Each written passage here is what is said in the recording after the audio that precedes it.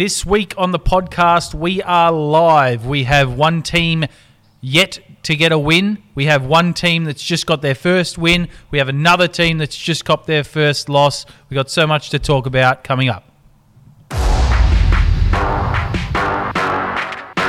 Buckle up, ladies and gentlemen, because it's time for your Super League podcast, proudly brought to you by Horn Industrial Coatings. Welcome to the electrifying world of Super League basketball.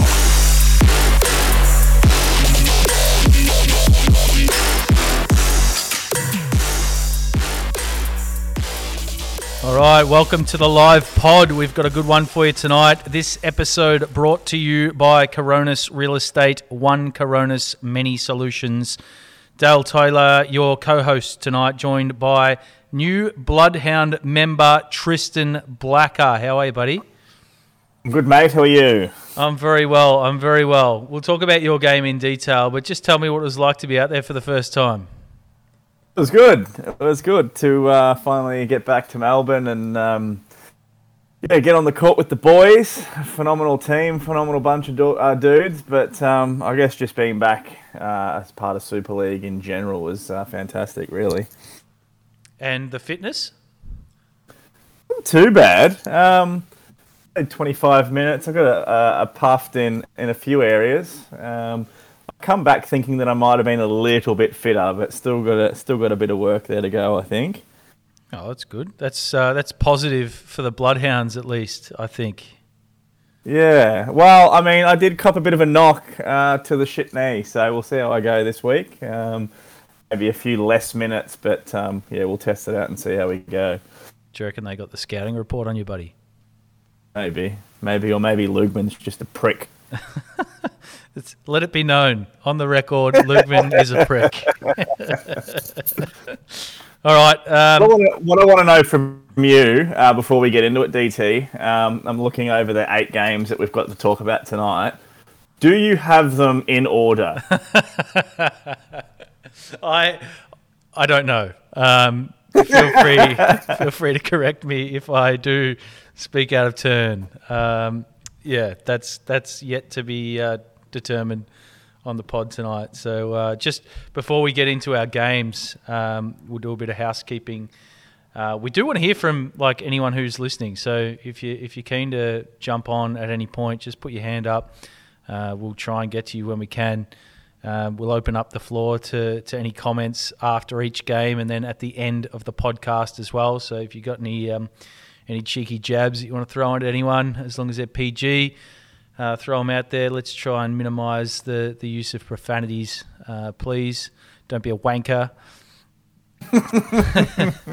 But yeah, that's pretty much it. Let the chat light up, and let's have some fun with it. Let's get into it, mate. Monday night games. The first one, I think, was the Gembrook Pacers taking on the Lakeside Vikings, and it was the Pacers getting the dub 52-57. Well done, Dale. Off the mark. You're 1 for 1. I'm very proud of you. You are correct. Pacers got up by 5 points for me, it was a brilliant game because I hadn't seen a game live this season, so I was enthralled by it. It was good to see, both teams out there. They both played at 110%, but it was kind of back and forth for most of it. But the Pacers got over the line, led by Cal Austin and Dan Bell did very well, and Jamie Marchingo was phenomenal as well. He was lightning fast and knocked some very important big threes throughout the game. Well, just looking at the overall stats before we jump into individual stats, I can see here that the Pacers had a lower percentage, but had 7 more opportunities, and that's where the game was won essentially. Yeah, that's right. They both shot in the mid to high 30% range across the field, but as you say, the Pacers got 7 extra shots, and that was kind of the difference. It was pretty even on the boards as well, although the Vikings had 10 extra defensive boards, both having 10-0 boards, so it was pretty even, pretty level game for the most of it, and Pacers running away with a 5-point win towards the end of the game. Turnovers, an interesting stat for the Vikings, committing 12 for the game, which isn't horrendous, but the Gembrook Pacers just committing 1 for the entire game. Yeah, really looked after the ball. Percentage passing, percentage shooting from the Pacers, and ultimately there's the difference there, isn't it? It's pretty significant when you only turn the ball over 1 time in a whole game. I think that's a pretty big achievement for the Pacers.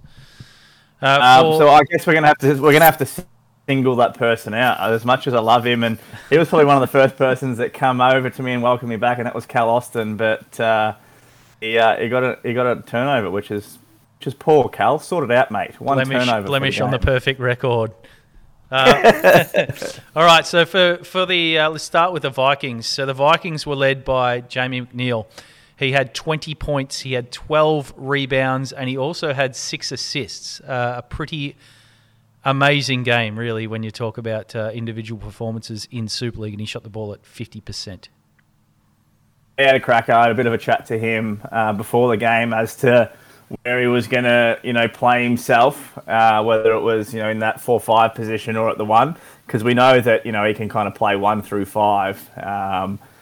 This guy, he did a little bit of both, but predominantly he played at that 4-5, and I think that's his spot. You've got some good point guards, Craig Walker and Mike Godfrey, being able to distribute the ball really well. So I like him playing at that 4-5 because you're going to get stat lines like that. He nearly had a triple-double, as you say, 20, 12, and 6. There's probably only a couple of players in the league, I think, that can legitimately play 1 through 5, and he's probably the best out of the lot. Yeah, you're right, and the other 2 are on this podcast, so it's a bit of a coincidence, I guess. But the 3 of us are pretty good, I reckon. Outside of Jamie McNeil's outstanding performance, we had Jared Marshall chipping in with 17 points and 6 rebounds. Terrific effort from him, shooting the ball over 50%. And we also had Mike with a double-double, 12 and 11 from him. We also had Mark Surtees chipping in with 3 points. Both Craig Walker and Jaden Hamilton with donuts, which is unusual from both of those guys. So look for those guys to bounce back next week. Just a shout out to Jared Marshall, to Skizzer. He is having a very, very fine season, averaging 16 points a game. Which is definitely up from last season. So he's a very important part of the Vikings outfit. Not only on the offensive end, but on the defensive end too. He's a solid defender. Yeah, 100%. Yep, couldn't agree more. All right, for the Pacers, we had Calvin Austin, as discussed. He had 17 and 12, which was an outstanding performance, leading those guys to victory. We had Jamie Marchingo with 16 and 2, as well as 5 assists. We had Dan Bell with 10 points, a couple of rebounds.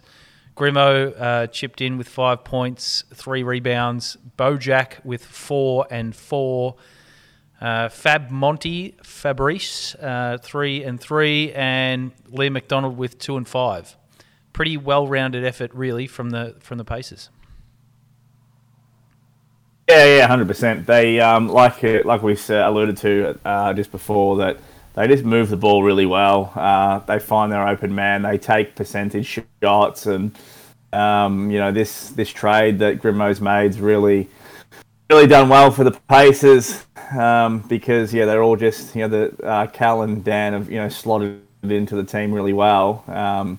They're all just moving the ball nicely. And just finding that open space, they're moving off the ball, which is really important in a league like the Super League, rather than being flat-footed. So it's evident in the way they're playing and getting wins.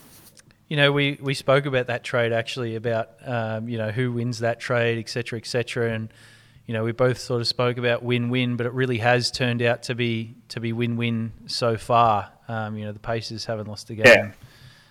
Since the trade, and neither have the Bloodhounds, which we'll talk about later. Correct. All right, so if no one's really put their hand up, once again, no surprise here. But if we're gonna stall for maybe 10, 20 seconds, we'll see if anyone wants to chat about the game. But In the meantime, Tristan, Calvin Austin, 18 shots for the game. What are your thoughts on that? Like, traditionally, the Pacers haven't really, put up many shots from their big guys, and outside of Cal, it hasn't been any different. No, I mean, even as a bloodhound, even prior, playing on a Thursday night down at Pakenham, Cal just takes percentage shots. He finds himself, smack banging in the paint, whether he's cutting to the ball or dribbling in himself, but he finds open looks and gets percentage options to shoot the ball. So I like what he does, and I mean, having 18 shots from him is where I would want him. I would be wanting him having 15 plus each week in, week out. So from a numbers standpoint, I think that's exactly where you want him. Agree. I think he's a bona fide first rounder, and he's a bully, man. Like, I mean, he's only what, like 18, 19, 20 years of age. So can you imagine, once he sort of gets into his mid-20s, what a handful he's going to be when he starts throwing that body around?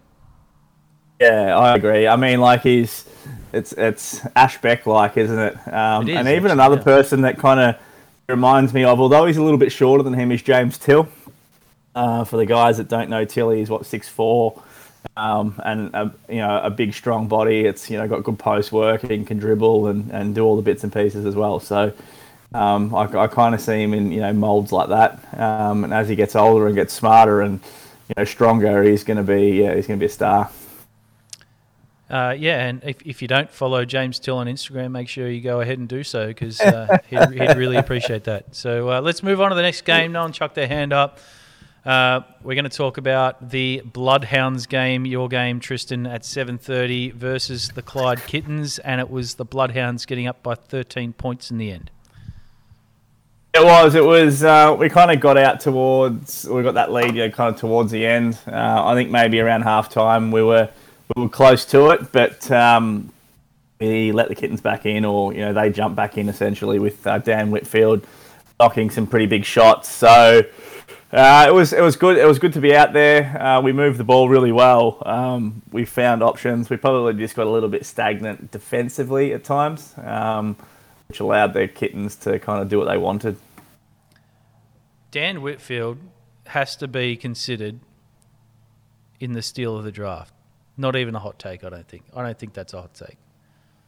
I completely agree. We know what he's done over past seasons and within Super League. He's fit as they come. He can run the floor. He can jump. He can defend. He can shoot. He's an all rounder through that 1 through 3 spot. So we tried to corral him as much as humanly possible. And that was Cooper Lansing, and we all tried to help out where we could. But he's that type of player where you can't stop him. You can only slow him down. And in periods we did that, and at other periods he just tore us to pieces. So, it's one of the tough ones, because you play against him and can't help but just watch what he does. He's just a phenomenal player. He was taken pick 18 overall in the draft. He finished with 24, 9, and 6 assists. Just an outstanding performance from him. And I think Chris Lugman really got himself a deal at pick 18 for Dan Whitfield.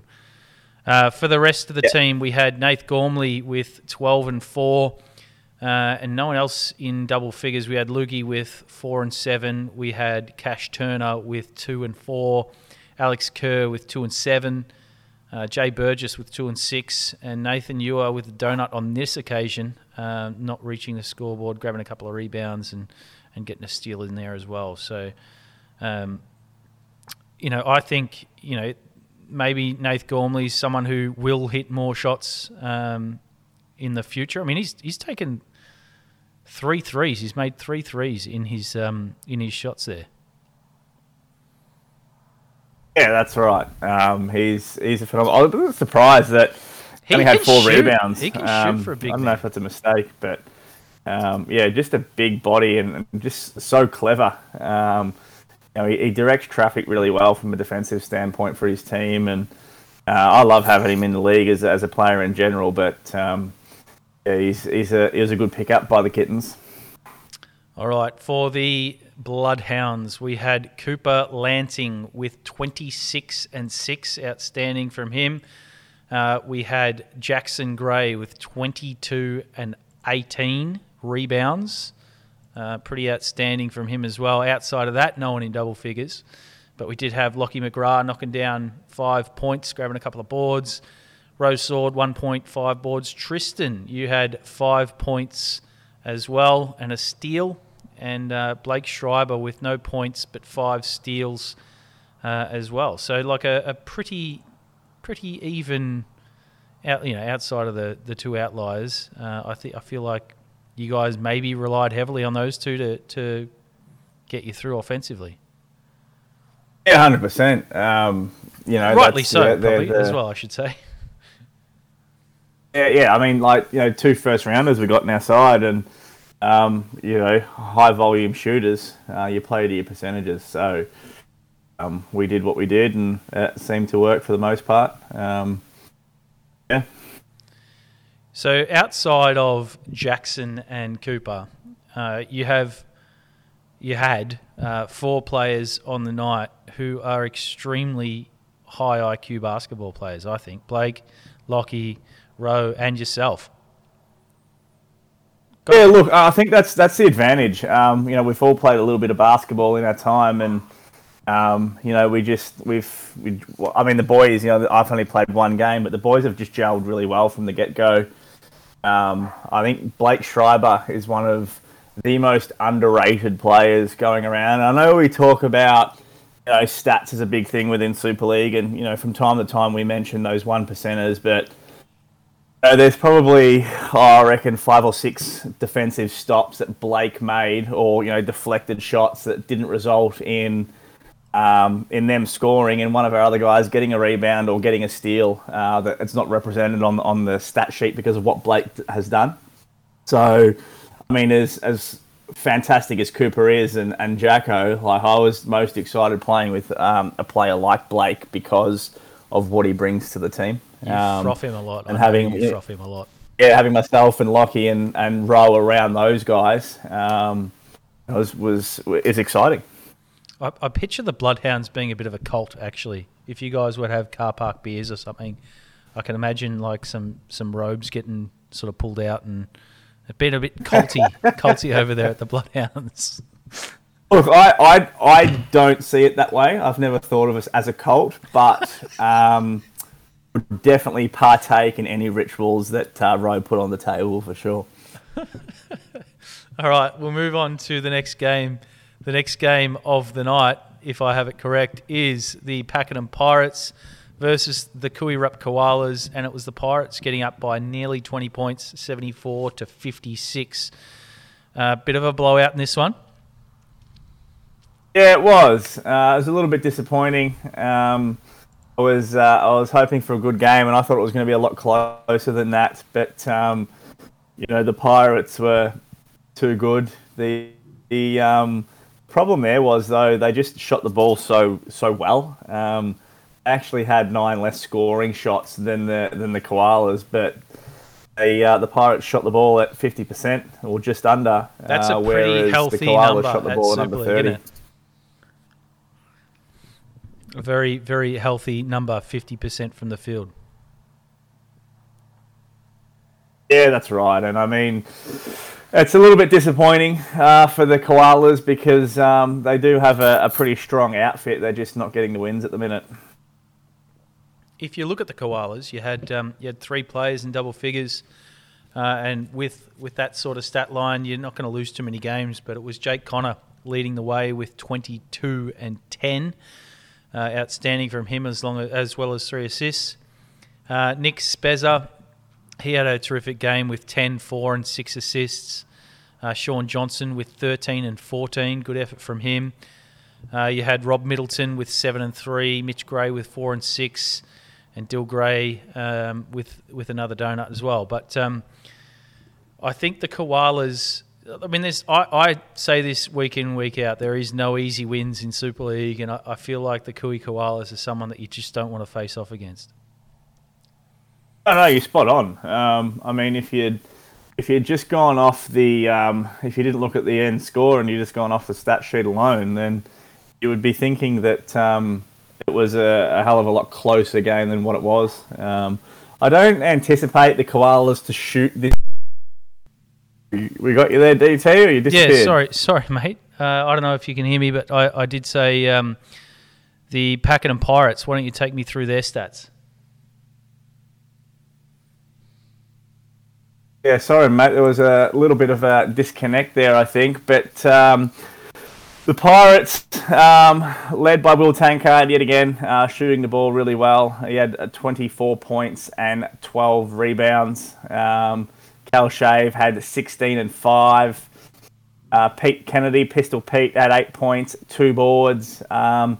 Big Lucas Plaza, 4 points, 11 rebounds, which is really good to see him getting over the 10 rebound mark. He's really putting in a heap of effort. Jared Hendricks had 6 and 4. Dave Juan had a really good game with 8 and 7. And Brendan Clark had 8 and 6. Pretty good spread from the Pirates. I do like to see, you had nearly 5 guys in double figures, and I think that's extremely promising when you talk about winning basketball games. Yeah, that's right. I mean, both teams, they shared the ball around. They got they found those open looks. But yeah, like we said, it was just the Pirates doing that little bit better and shooting the ball at a higher clip. Got to like things I like on the Pirates here. I like Will Tankard's double-double. I like Lucas Plaza's 11 rebounds. Jared Hendricks, I think, is going to be an important player for those guys. 6 and 5 doesn't jump out at you a heap, but I feel like he's a good two-way player and someone that contributes on both ends of the floor. Cal Shave, 16 and 5 is pretty spectacular as well. Yeah, he's just such a fit dude. He played 33 minutes and didn't look like he'd gotten out of second year. Just did what he liked, for majority of the game, and having blokes like Will and Pistol and Clarkey, running around him. I think irrespective of the ladder and who's played who, for me it's the Pirates as the front runner for the Monday night competition. I think they're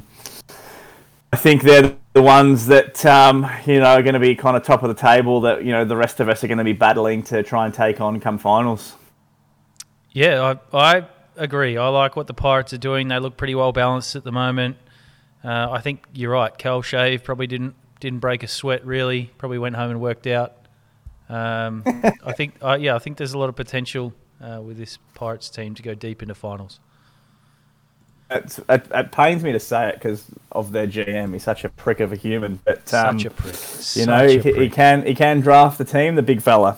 He can. All right, let's move on to the final game, which was a bit of a walloping. It was the Ringwood Rangers.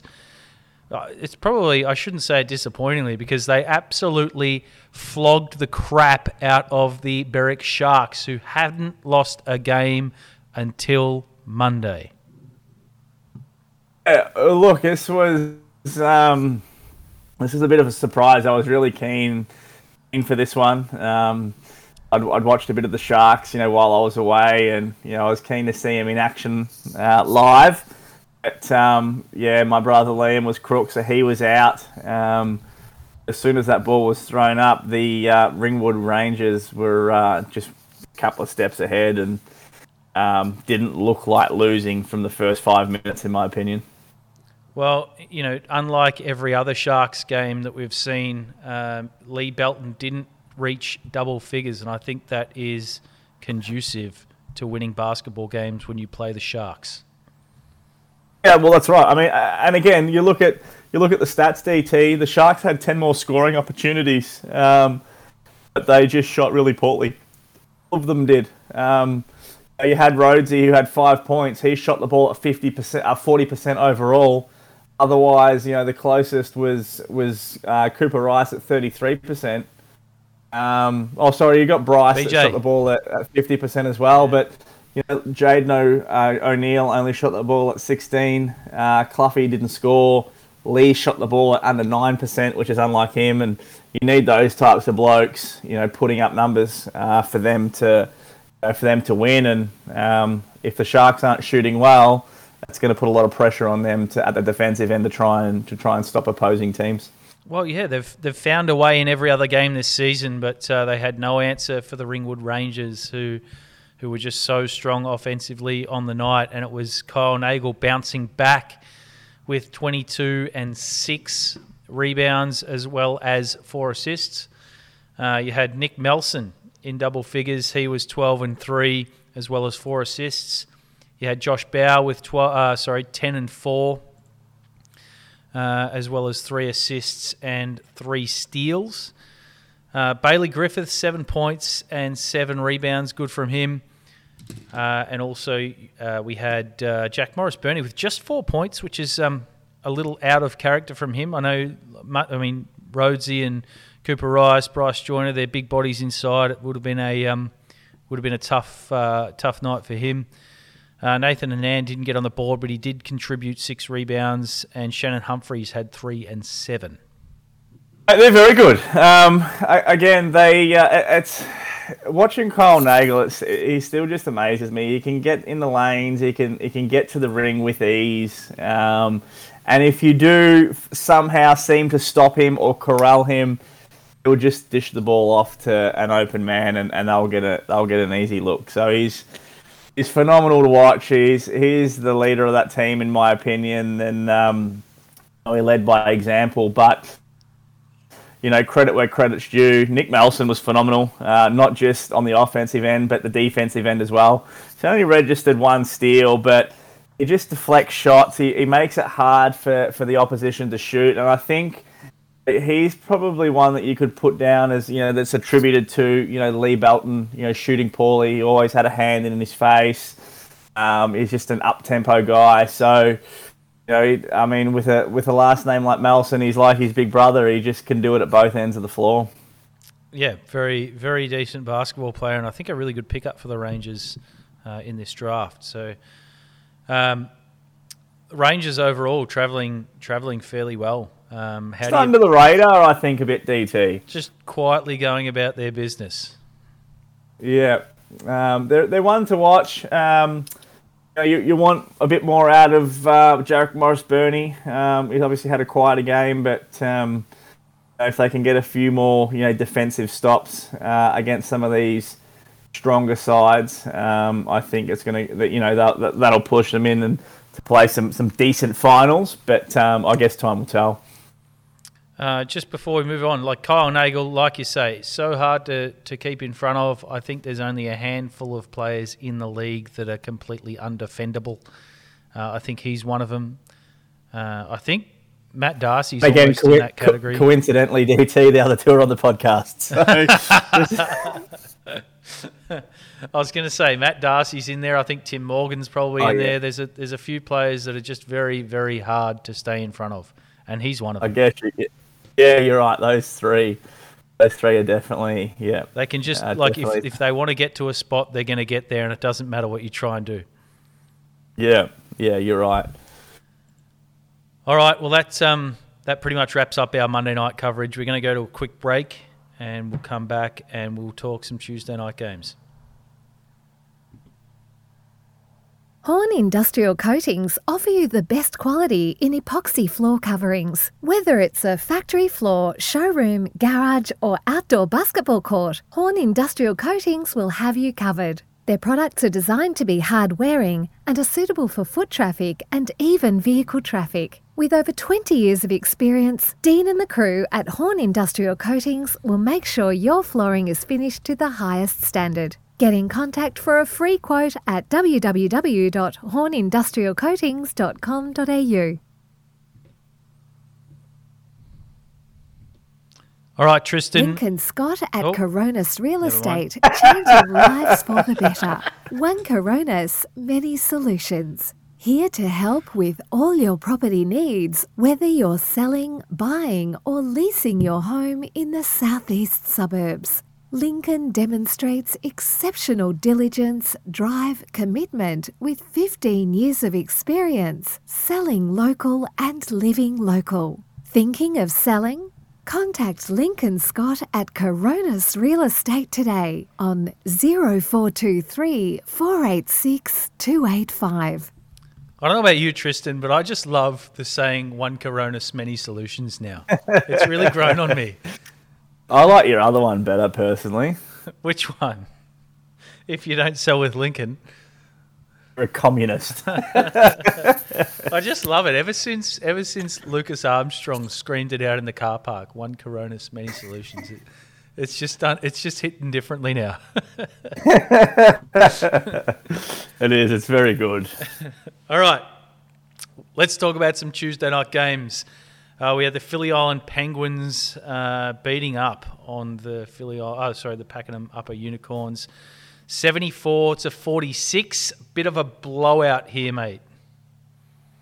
It was. I watched this one from my lounge room with a couple of little pugs on my lap with my granddad's slippers. But you were down there, DT. Tell me a little bit about it. Was it as bad in person as it was on tally? I'll be completely honest. I was enjoying a sausage in the car park, courtesy of Lucas Armstrong. He brought his barbecue down. Are you talking about food? Yeah, right. Okay, I'm with you. Sorry. No. We did see this game, and yeah, it was a little bit of a blowout. I don't know. It was fairly one-sided. It's funny, again, because it comes down to shooting. I don't want to sound like a broken record or this is the only stat that I look at, but Penguins only had one more scoring shot, 71-72. The Penguins shot the ball at 41%, whereas the Unicorns shot the ball at 25%. Is it, for you, is it based off phenomenal defense, the Penguins, or is it shot selection by the Unicorns? I feel like the Unicorns just didn't really have it going offensively. Bit of a tough one, like Summit went 1 from 16. Jess Maudsley did have a reasonably good shooting night, but didn't get nearly enough.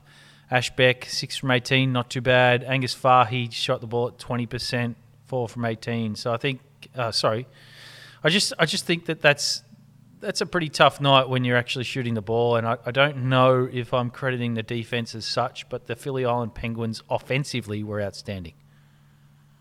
Yeah, and look at the shooting efficiency that they put up. There was, Luke Thomas and Joey that shot the ball at 30%. Everyone else was over 40%. So it goes a long way. And you got Harry Darcy that shot the ball at nearly 85%. Yeah, he's 13 points. Get out. Absolutely killed it. Who's the better Darcy these days, Harry or Matt Darcy?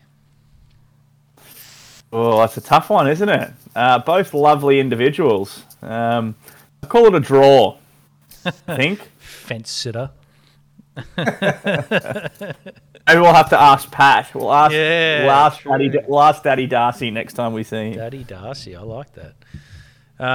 For the Penguins, we had Brad Starkey, 17 and 20 rebounds. Outstanding performance from him.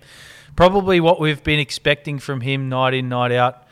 If I'm completely honest, I think he's had a quiet season, but last week was exactly what we expect from him night in, night out. Yeah, you're spot on. I mean, we're used to him putting up numbers like he did. So hopefully the back end of this season is the Starkey of old, and he's putting up figures like he has in this game. We had 5 players in double figures, and they were Jack Brisbane Mills, 16 and 7, outstanding game from him.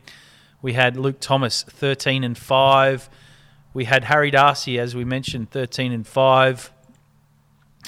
We had Joey Nativo, 10, 8, and 7. Amazing game from him. And Matty Waitley with a massive triple. Everyone got behind him. And he also had a very difficult inside shot as well, which was outstanding. It's good. That's what I want to see. Matty Waitley putting up a few more shots, because know that he can shoot the ball, and I feel like a broken record when we get on here and talk about him because we know that he can knock big threes. So a few more coming from him, I hope, in future games. Can I also mention Brad Starkey had 7 steals. 7. What an amazing effort, actually. I just got pointed out in the chat. And he's right. That's phenomenal. Yeah, absolutely. 7 steals. That's stupid. Get stuffed. He's what a stealer. Just bring the cops around.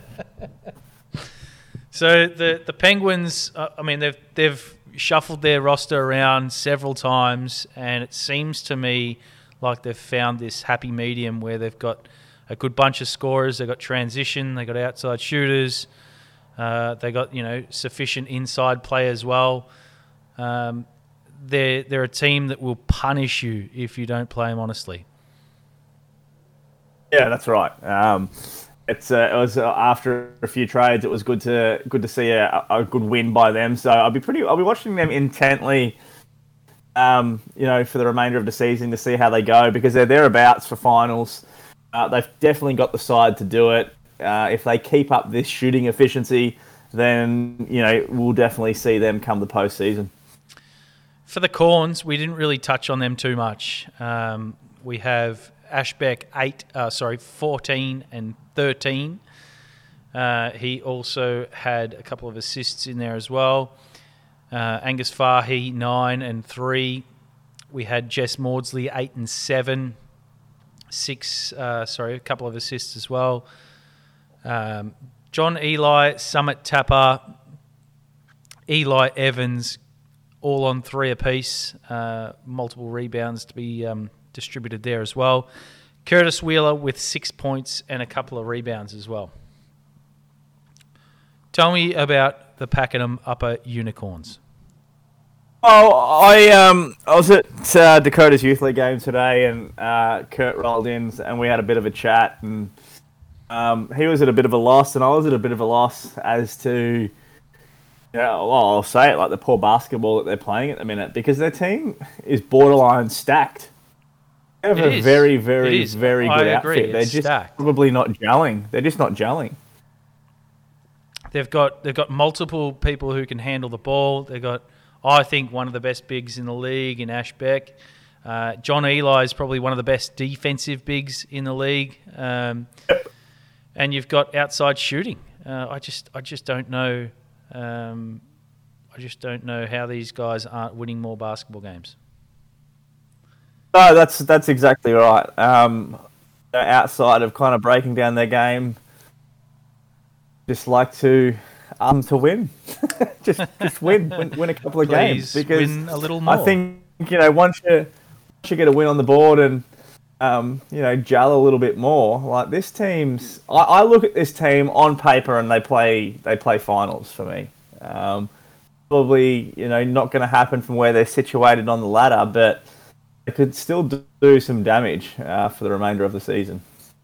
I'd like to see this team play a man-on-man defense. That's what I'd like to see. Yeah? Yep, I reckon they'll do very well in a man-on-man defense. You've got John Eli, elite defender, Eli Evans, elite defender, Ashbeck, very solid inside defender. I think Angus Fahy is a good defender. Jess Maudsley is probably one of the smartest defenders that I've come across. I think this team would bode well to play a man-on-man defense. Hopefully they do it on Tuesday night. Let's hope they do. And then when we play the Ducks, just a zone would be suffice. Just keep playing the way you have been, if you wouldn't mind. All right. The second game. All right, DT. Let me intro this one, please. Thank you very much. Please. Second time slot, 7:30. It's the Dandy Ducks, 51, getting over the top of the Garfield Foxes, 46, in the Ducks' first win for the season. First win for the season, and what a way to get it. I mean, outstanding game, just 5 points in it, very competitive, but it was a game of, I want to say two halves, but it was really sort of I don't know, 1.5 quarters and 2.5 quarters. I feel like once we switched, so we played a zone defense to start, and we got absolutely punished by the Garfield Foxes. It was Benji Coco. I think he hit 4 threes in the first quarter and a little bit, and he was absolutely crushing us. And then that sort of allowed Andy Printani to get off the chain a little bit, and they were really doing us some damage. So we switched up to a man-on-man, and the boys sort of stuck with it, stayed persistent, and we ended up coming back and winning our first game. And well done to you, DT, because it was very much overdue. And like, where was it won and lost? Like, I know you talk about what the Foxes did kind of in that first half, but is it more an offensive or defensive attempt by you guys to do what you did? I think a little bit of both, but I think predominantly our defense, changing our defense, really sort of turned the tide in this game. I think there was a period in this game where Leon Stapley hit 3 threes in a row and really sort of caught that lead back up for us. Caught their lead back up for us. And then it was sort of game on from there. And, that sort of eliminated their shooting, playing man-on-man. And I was a little bit nervous playing the man-on-man defense. I thought Matt Darcy was going to have a field day. I thought Dave Morseman was going to have a field day. I thought Andy Printania was going to have a field day. But all the guys that played defense on the night, I think they did such a good job. Yeah, no, they did. It was a phenomenal game to watch, and it was probably an all-team effort is what you guys needed. I mean, John O'Bray didn't put up his normal shooting efficiency, only being 2 of 14, but I thought he was really strong defensively. I think he moved the ball really well offensively, to find yourself on that low post, finding Leon, around the perimeter. So, yeah, it was an all-round team effort by you guys to get your first win. Yeah, look, I think I thought Jono was solid. He always puts his hand up and takes the tough defensive matchups. And, he put his hand up for Matt Darcy a couple of times. He was on Benji Coco a lot. And it really sort of propelled our team to winning this game. But I think more importantly was Dan Catelico. I thought his game was outstanding. He had 12 and 17. He earned himself a Player of the Week nomination. He shot the ball 6 of 9. And, this sounds amazing, right? But it's what he's been doing every week. And I think his efforts on Tuesday were particularly important to getting the dub. Yeah, that's right. If you start with Dan, he had 12 points, 17 rebounds. Yourself, DT, had 12 points. You had 6 rebounds, and you had 6 assists with a couple of steals and a block in there. Just padding stats, it seems, Dale. You were just all over the place. A very, very good effort by you.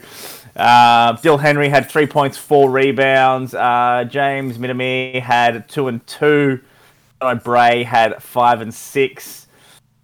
Leon the Chook Stapley had 15 and 3. Chooker. And Luke Chook had 2 and 3. And moving down to the Garfield Foxes, Andy Printania had 13 and 13. Benji Coco, he was 4 of 9 from deep. He had 12 and 2. Dave Morseman had 6 and 9. Josh Lanting 4 and 1. P. Elliott had 2 and 2. Matt Darcy had 9, 7, and I believe 8 assists. It's a pretty incredible game, and part of the reason we were shitting ourselves going man on man, like the guy is just, like we said earlier, he can get to any spot on the floor whenever he wants, and so we just really had to make sure that we did the right thing by trying to make sure he stayed out of the paint. For the most part, I don't feel like we did a good job of it. He was able to still get to the paint, but he wasn't a massive impact in creating. Well, he was really. He just did really well. Okay, he played very well. and he was good. He was the handful we were expecting him to be. So, he was outstanding. I thought Andy was outstanding. Him and Dan Catalico, they had an amazing battle. It was like Clash of the Titans down there. You know, Andy Printanier would win a couple, Dan would win a couple. It was just an amazing battle to watch. Very good, DT. Very, very good. All right, let's move on. The next game of the night was the Cranbourne Bucks, 41, going down to the Emerald Bears. Bit of a surprise, 25-point victory, 66-41 Bears' favour. Tell me about this. I missed the last two games. So this was actually when we were out in the car park enjoying winners' snags from Lucas Armstrong. Shout out Lucas Armstrong. Lucas Armstrong organising the sausage party. It's pretty good with the sausage, Lucas Armstrong. But we digress. So we do, and we move on, and we clean it up and be a little bit more mature. Right. Bears shot the ball at 40% overall, 68 attempts, so that they seem to have it pretty much covered from the get-go. I was on the stats for the majority of this game, keeping an eye on things. It was led by AK-10 Alex Katuziak, although I don't think he's number 10 this season. He had 24 points, 7 rebounds. Gregory Wise had 13 and 13. JC had 2 and 2. Jay Rich had 4 and 6. Jeff Reed was very good from deep, as he always is. He was 6 of 11 from deep. The three ball at 55%. That's he pretty had outstanding. 18 and 5. That's outstanding. He didn't attempt a 2. Hey? He didn't attempt a 2. Threes why only. shoot twos? Why shoot twos when you can shoot They're worth threes? less. And we had Skinny Mick. He had 4 and 10. And Noah Hansen, 0 points and 2 rebounds. So, for the Bears, I mean that's a pretty outstanding effort from the Bears. You come out, you haven't lost a game, and you blow out a team that's only lost one game by 25 points. Yeah, that's right. It was, I think, just their ball movement. You know, they move the ball really well. They're very vocal defensively, the Bears. You know, they hunt in packs. And, you know, they play for each other. True of a bear, but I think that's wolves. Yeah, they hunt in packs, unlike a bear who does it solo. For the Bucks, they had 2 players in double figures. One was Dill Jack with 12 and 5. The other was Joshy Saunders with 12 and 12. Solid game from Joshy. In this game, they kept Mike Stewart to just 4 shot attempts, 1.8 boards. Link Scott was under 10. He had 5 and 4. And then we had AJ Scott with 6, Dean Horn with 2, Jamie Franklin with 3 and 6. I don't know what to say about this game. I think it's probably just a bit of a stinker from the Bucks. I think they pick up the pieces and move on like it never happened because they're a quality side. Yeah, I mean, you look at the list, especially with Dill Jack coming in. Just looking at this list, I go, this is a team that could beat pretty much anyone in the competition. So for them to go down by 25 points just doesn't make sense to me. So put it down to a rough night at the office and expect them to bounce back very quickly. Well, there you go. All right. The last game, Tristan, was the most touted game of the week. It was the Druin Dragons versus the Narre Warren Silverbacks. And just before we get started in this game, I just want to play a clip. I spoke to Michael Blythe before the start of this game, and here's what he had to say. Michael Blythe, Pre-game, you guys are playing the Silverbacks tonight. Are you nervous? Mate, not at all. As I said, thought it was the bye, so it should be a 20-point win plus. 20-point win? Mate, the Silverbacks. This is going on the pod regardless of if you win or lose. Oh, mate, as I say, you don't talk shit before and then you lose. You miss your opportunity to talk shit at all. This is true. Is it confirmed? Loser buys a hoodie? Mate, 100%. Mate, bet's a bet. Stick to it. I love it. So he's buying the Dragons hoodie for me. Take free stuff when you can. Cheers, buddy. Good luck. Cheers. So, it was the Narre Warren Silverbacks 48 getting up on the Druin Dragons 38, and it looks like Michael Blythe owes Kyle Sutherland a hoodie. Was it stipulated what hoodie? Like, is Kyle going to be handed a Dragons hoodie, or is it of their own I don't team? believe they actually specified what team of a hoodie they had to buy. So, mate, just stay tuned for those shenanigans. I like that D2. That was very cool, and I like Mick's comments about talking a bit of shit prior to the game. He's a good dude to have around Super League. So I love the camaraderie that he brings. So for the Silverbacks, one of the best defensive teams in the comp, but they had a 50-point game nearabouts.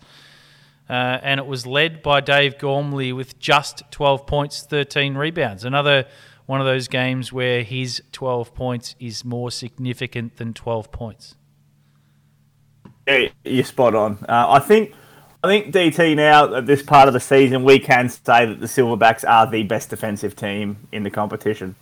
They're undefeated, and it is off the back of how hard they work defensively. So, credit to them. And, as we go through the stats for this game, I want to try and get through it relatively quickly so we can talk about next week, because they've got another huge game coming up. They do. So let's do that. Jake Sutherland, 9 points and 4 rebounds. He had a really solid game, I felt. I think he had a couple of assists as well, beg your pardon. Geordie Hendricks, 8 points, a couple of boards. Josh Farragher, 8 points and 5 boards. Kyle Sutherland, 2 points, 4 boards. Solid on the defensive end as always. He was mic'd up this week. What did you think of that, by the way? It was cool. I enjoyed it. It was lovely. Cool as shit. These I are little freaking loved initiatives that. Hey? I freaking loved it. Yeah, it was good, and I hope we can continue to do it more. I actually didn't know that it was happening, but it was a lot of fun. It was cool. Michael Kassab, 4 points, 2 boards. Riley Lanting, 5 points, 3 boards. So no one really standing out there for the Silverbacks, but every single player chipping in. Yeah, that's how they play. They work. They work as a team at both ends of the floor, and they do what they have to do to get the win. And offense and defense is no difference. This is why I think they're the best team in the competition at the moment. Yep. For the Druin Dragons, I think they've probably got the more interesting stat line. We've seen games where, we've seen a Trent Reeford game where he's had 30 rebounds in a game. He had 11 and 7. We've seen games where Michael Blythe was in the 20s multiple times. He had 16. And we've seen, massive double-doubles from Cam Scott. He had just 5 points, 8 shot attempts, 17 rebounds. But no one outside of that really getting going. We had Ryland Dunn with 4 and 3. We had Phil Schofield getting a donut, which is unheard of, 0 and 3. Lyndon Dorber didn't really sort of get much momentum. Chris Eagleton with a couple of points, which is, man, this guy can shoot the midi like you wouldn't believe. So I think the clamps were put on by the Silverbacks. Yeah, you're right. I mean, when we sit here and we talk about, the Dragons had more scoring opportunities, and was it poor selection or was it, a really tough defense? And I think we put it down to the defense in this game, because the Dragons, they've got a smart offensive side. on this occasion, the Silverbacks got the better of them. Yeah, it's so hard to stop a team like the Drillin' Dragons, and for most of this game, like it's a close game. It was 10 points, and it was a close game the whole way through. But like to keep a player like Cam Scott to 5 points is really hard work, and even Michael Blythe to 16, I feel like is a pretty good job. And guys like Ryland Dunn and Phil Schofield, Chris Eagleton, that have all been popping off. So I feel like the defensive credit has to be given to the Silverbacks, like you say. Agreed. We did catch up with Kyle Sutherland after the game also, and here's what he had to say. Here with Kyle Sutherland after the win. Jesus. Hey, what a game. Yeah, it was pretty exciting, wasn't it? It was. Well, I thought we were too small. Everyone keeps telling us we're too small. It's been a highly touted game all week. You guys came with the Chockies by about 10 points in the end. Yeah, 10 in the end, I think. And I even had a rest at the end there as well. No respect for the boys. What was the game plan coming in?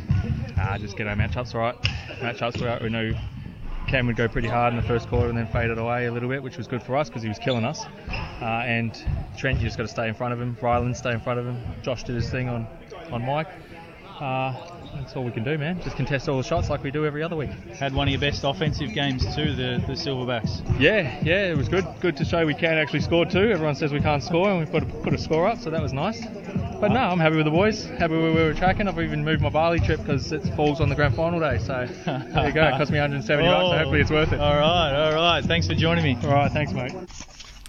So not only does he get a free hoodie, but he's invested pretty heavily in moving his Bali flights, thinking that the Silverbacks will be in the grand final. What do you think?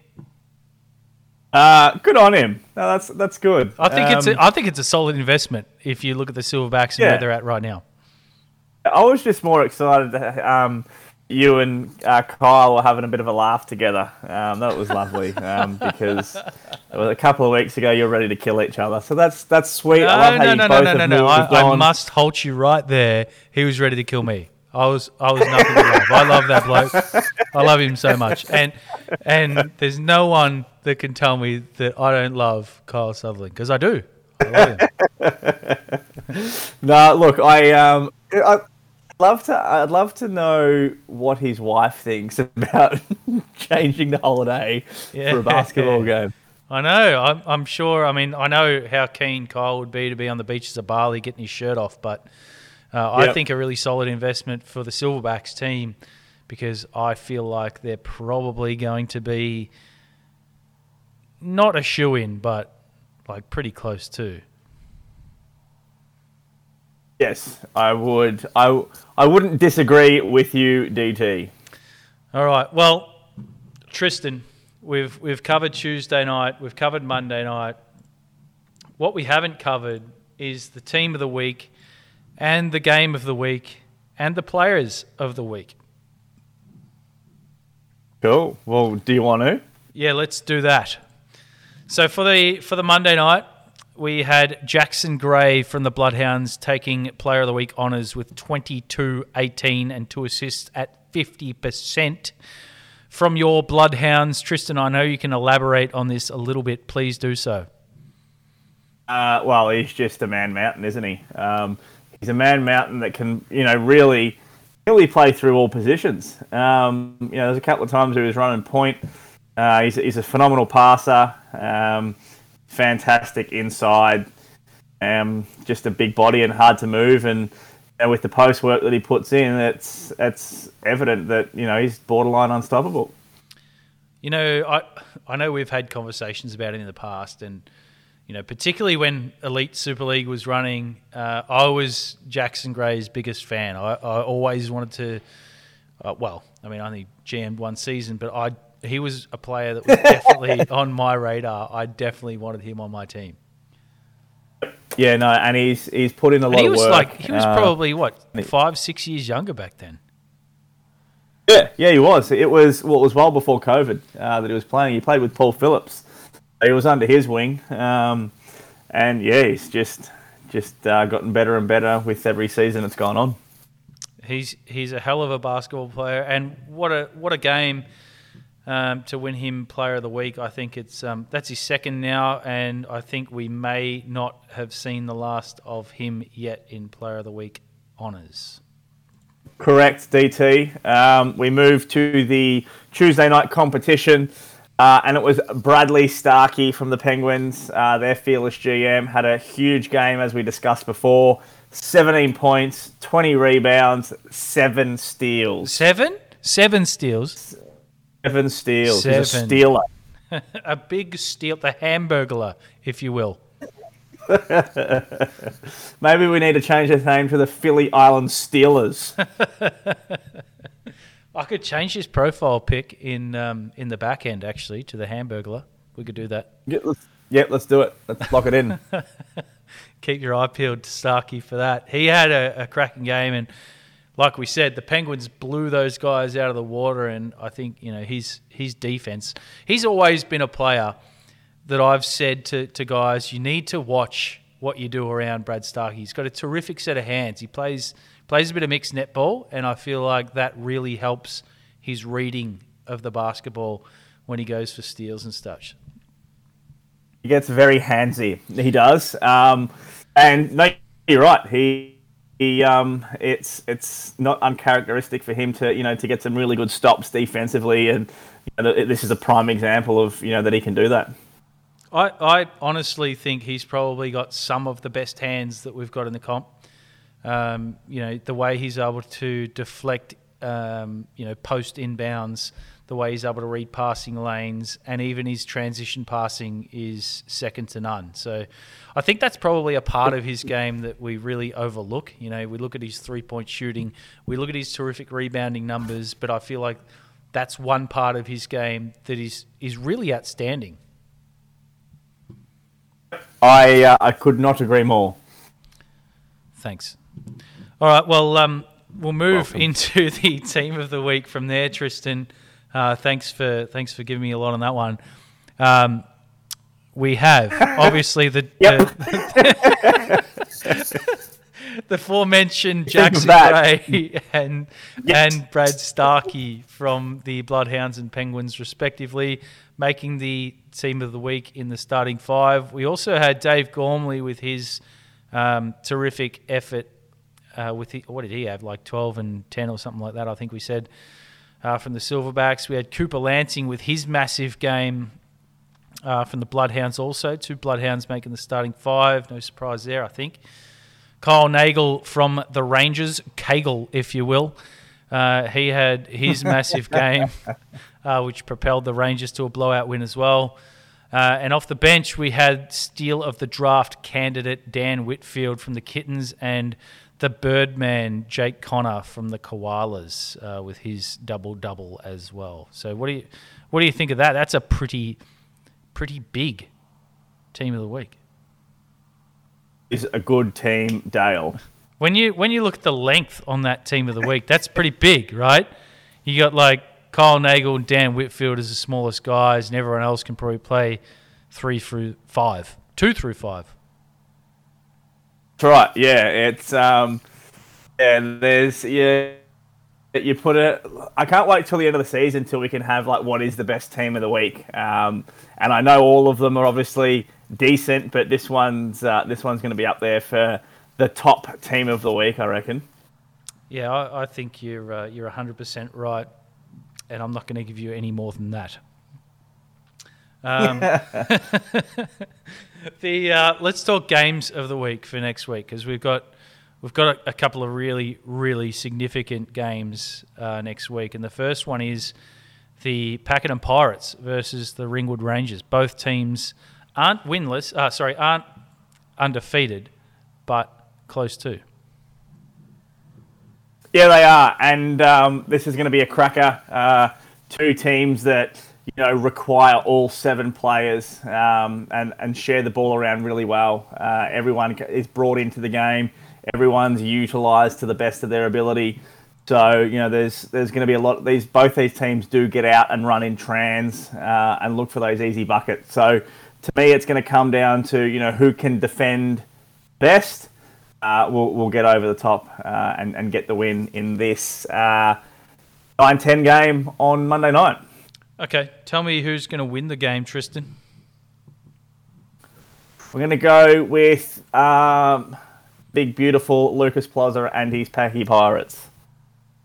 That's a big call, and I think, man, I think this game's 5 points or under, and I think I'm going to go with the Pirates as well. With the stat line they put up last week, it was very well rounded, and I think the Pirates are a chance here. Yeah, look, it's going to be close. I wouldn't be surprised if the Rangers do get up, but I'm going to stick with the Pirates on this occasion. All right, the Tuesday night game of the week is potentially game of the season. We've got the best defensive team in the comp versus the best offensive team in the comp, the Silverbacks versus the Bears. Both teams undefeated. Yeah, and another 9-10 game. So, for everybody all the good teams play late. I know, like, bloody hell. I love Rowan, and he does a phenomenal job for this league, but he needs to preempt the games of the week at the start of the season. Because there's a lot of people that get up early. I'm one of them, and now I'm going to be tired on Tuesday and Wednesday because I'm going to watch these games. So, look, I'm not happy about the times of them, but it's going to be exciting. And just like the Monday night game, this one's going to be a cracker as well.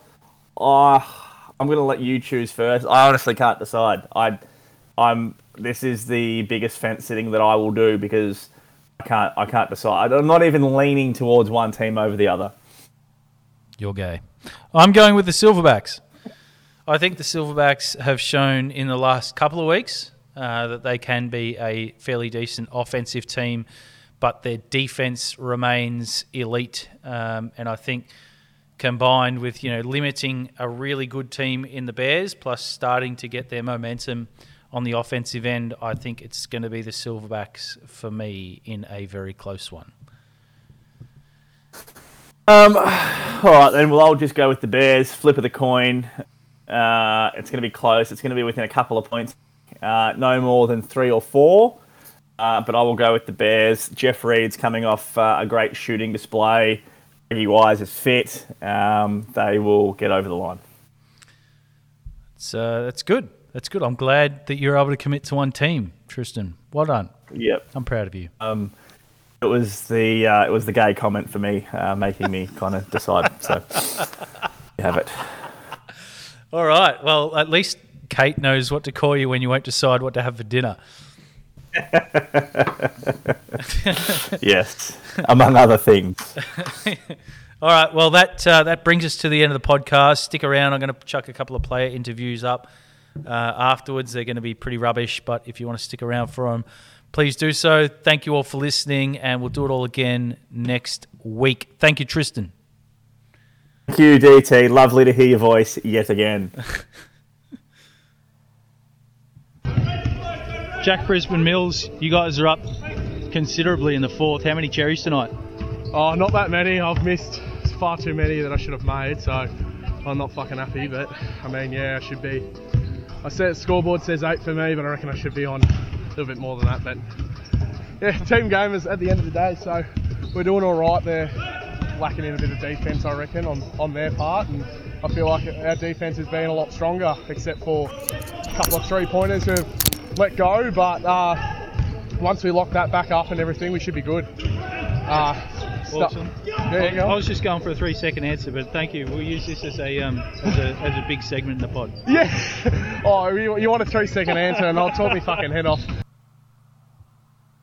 Here with Dill Henry, fresh off a Ducks win. Dill, how did it feel to get the monkey off the back? Fuck.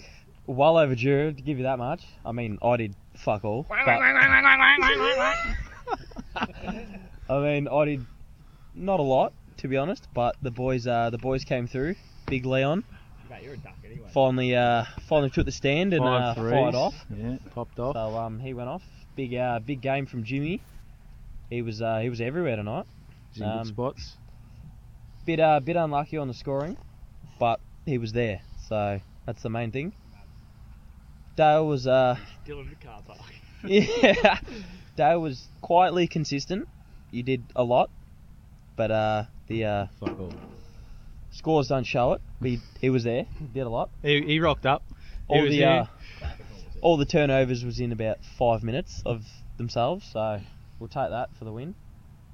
Big Lucas just fucking rolling around on the ground all night. The snag man. You know?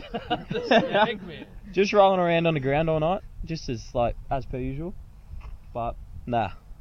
Worth the wait and worth the win.